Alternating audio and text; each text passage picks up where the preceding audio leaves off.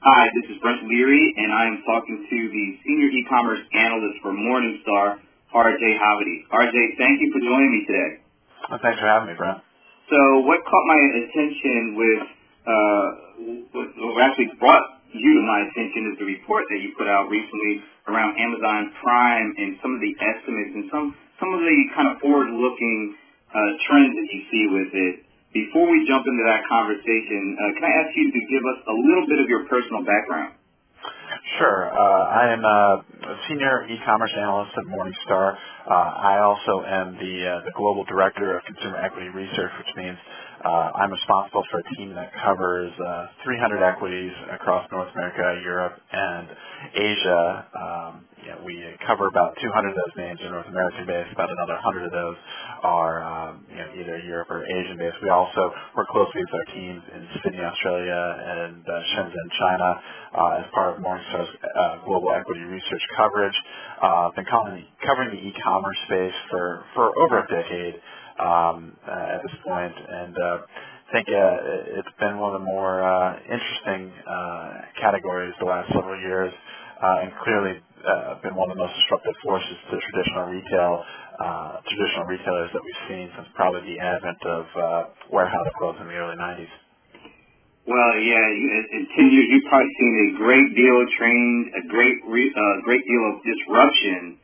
One of the things that I definitely want to talk to you about is not just Amazon, but the impact that Amazon Prime has had, not on just Amazon, but even we'll go beyond Amazon into the online retailing, and maybe just retailing in general. But what kind of drew your attention to Amazon Prime to begin with? Sure. So what we've seen the last several years for Amazon in particular is it's been one of the more debated stocks in the consumer universe. I think most people would recognize that it's had tremendous growth. It's had revenue growth with a cumulative average growth rate above, I believe, 25% the last 3 years. So no one can deny that this is a tremendously fast-growing company. But the big question is we've seen operating margins contract from approximately 5% 3 years ago to essentially 1% this last year on a reported GAAP basis. And the big question that a lot of investors have is, obviously the growth is there. Can they monetize this growth? Is this something that has longer-term, monetization opportunities? Because clearly, without that, then the growth really becomes a moot point. And so, one of the things that attracted me is I started building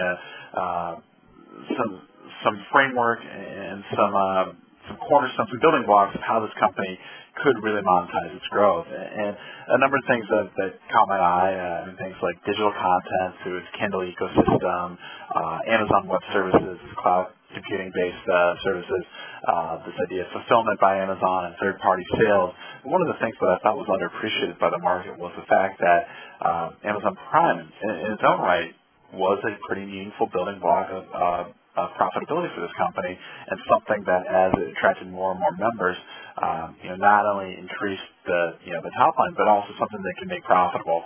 And so it really prompted me to take a deeper dive in terms of the Amazon Prime component of that. Was really what was the impetus of the analysis that we performed. And you came up with some estimates around, because it looks like Amazon is kind of close to the vest when it comes to breaking out numbers for Amazon Prime. But you estimate that at the end of 2012, there were roughly 10 million Amazon Prime members. I'll be the first to admit I'm one of them. I think I came aboard as soon as I saw the email that came out about 5 or 6 years ago. But you're also estimating that number is going to jump dramatically over the next couple of years. I thought I saw a number around, is it 25 million? Yeah, I think that's approximately where we see things going by 2017. We think that by 2017 that there will be about approximately 25 million members. Granted, there's a lot of different variables that play into that, but we feel that that's a pretty reasonable assumption of where this program can grow. What potentially may drive that? I think that the idea of having Kindle or Amazon Prime trial memberships go along with Kindle Fire purchases, I think that's going to help draw people to that. I think the idea of adding substantial content, both video as well as book and magazine content to the Prime membership. I think that's going to go a long way. But I think, at the end of the day, I think really what's been the selling point of this program is just the idea of having access to a wide selection of products that you can get to your doorstep within a couple of days, and really just at low prices. I mean, I think that is a combination that works in any environment, any economic environment. And so I think a combination of all those different things is really what's going to help it draw more people to Amazon and entice them to become Amazon Prime members. And the other thing that's really, from an Amazon perspective, it's the impact that this program seems to have on buying patterns and behaviors. Your research, you point out that the average Prime member spends about over twice the amount of the average Amazon shopper. And there's a number of different statistics you name that shows the importance that Amazon Prime members mean to Amazon. Yeah, so as you pointed out, what we found in our analysis, and we surveyed approximately 300 Amazon Prime members who made a purchase in the last 90 days. This was done in a partnership with a company called Consumer Intelligence Research Partners. And what we found is that, generally speaking, at least in the last year, Amazon Prime members spent about twice as much as non-Prime members. So they spent about $1,200 last year compared to $600 for a non-Prime member. What's also interesting is what we took a look at using other data is that, the average person who bought something online last year spent about $1,000.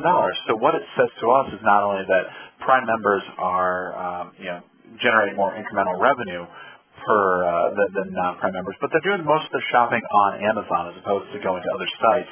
To us, that's interesting because that shows that Amazon's got a powerful network effect that it becomes a destination for consumers that they have to be on that site, that they have less reason to go to other sites. And I think that's powerful that, that's showing that Amazon is protecting its customer base through this Prime membership program. And really that's kind of an interesting thing because at Morningstar, we like to look at whether or not a company's going to have a long-term sustainable competitive advantage. And if they're locking in their customers through this Prime membership program, that's a pretty powerful detail in our minds. Yeah, and you actually even say that Prime member is about 8 times as valuable to Amazon as a non-Prime member. That's an incredible number, considering what there's about, as you said, about 10 million Prime members out of about 190 million overall. Yeah, and that's right. Those 10 million seem to be really driving a significant amount of revenue to Amazon. Yeah, that is correct, and they are driving a significant portion of the overall revenue that Amazon takes in. But I think the interesting thing too is tying in this whole idea. Can Amazon be profitable? What we found in doing the analysis, we broke down every line item that that Amazon has, and we pointed out that the average Prime customer drives in this is about $600, or actually close to $700 in incremental revenue when you include the $79 membership fee that the average consumer pays to be a Prime member. And what we found is that if you look at all the different line items, that Amazon actually generates about $80 in incremental profit on that revenue that they take in from a Prime member, which equates to operating margins of about 8% or 8 or 9% at this given point. Now that compares to what you're seeing right now, Amazon's overall operating margin of 1%. And what's going on behind the scenes? One of the differences there is Amazon's investing a lot in new technology, whether it be Kindle, the expanded Kindle suite of products. We've heard things like TV top set, smartphone, a lot of technology investments, a lot of investments in fulfillment centers, and a lot of investment in digital TV content as well as digital book content. But what we found just on the surface, if you isolate them and take a look at the incremental revenue and the incremental cost of a Prime member, it is quite profitable. And as that grows over time, that gives us greater conviction that Amazon can, in fact, monetize their growth. And one of the kind of things that kind of stood out to me is an article that you were featured in terms of an interview on Wired, and the title was called "Why Amazon Prime Could Soon Cost You Next to Nothing." How could that be a case where can Amazon actually drop down the cost of a membership to next to nothing and still make it profitable or drive enough revenue and enough profits to do that? Yeah, I think over time, I think that's something you could potentially see. At least, I think they have the flexibility to to make adjustments to the Amazon Prime pricing structure. I think certainly looking at potential different tiers, having a lower price membership for somebody who wants a little bit less functionality, or even just possibly just access to the Prime Instant Video. I think that's an alternative. I think that there's potentially opportunities to go upscale with that too. But I think just the fact that we've been able to get more confidence that Amazon Prime is actually profitable on a standalone basis is interesting. I think that really speaks to the power of the overall value proposition it's bringing. I think that is one particular interesting lever too, the different pricing that you could potentially see on Amazon Prime, especially in this day and age too, when Amazon is potentially dealing with having to enforce sales tax collection, which has been one of the things that has been an advantage for them in the past couple of years, where just because they didn't have a physical presence in a given state, they wouldn't have to collect sales tax, which seems to be something that will be going away, if not soon, probably within the next couple of years. And so I think just having this ability to price at different levels with Amazon Prime gives them a lot of options to work with, and gives me a lot of confidence that that some of these discussions about online sales tax collection are probably overblown. I've been saying for at least a couple of years, ever since you've been able to get internet access in the air, and they ran a program, I think it was last year, where you could, they worked with some of the air carriers and gave you free access to the internet by thanks to Amazon. I would be willing to pay a premium on my Amazon Prime membership if they made that available all the time, because that's just a valuable service that could easily be rolled in if they make their partnerships with the folks in the internet, Wi-Fi in the sky kind of thing. But this has been a great conversation with R.J. Haverty. Hey, R.J., one last question, and that's around how is this impacting the rest of the online retail industry, or even retail in general? How are they going to be able to combat Amazon Prime in the way that they seem to be collecting members and keeping these members over an extended period of time with Prime? Yeah, I think it's going to be very difficult for a number of traditional retailers, particularly those in commoditized categories, such as consumer electronics, office supplies, toys. Those are the kind of companies that I think are going to have a very difficult time competing with Amazon over a longer horizon.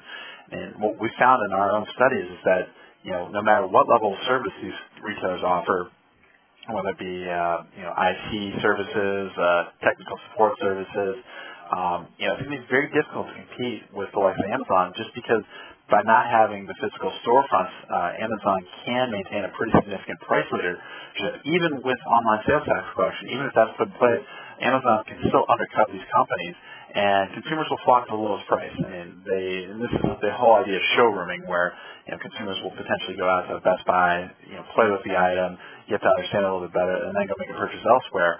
I think the only way that retailers can compete with Amazon is essentially to match prices, to keep people from making that ultimate purchase on Amazon.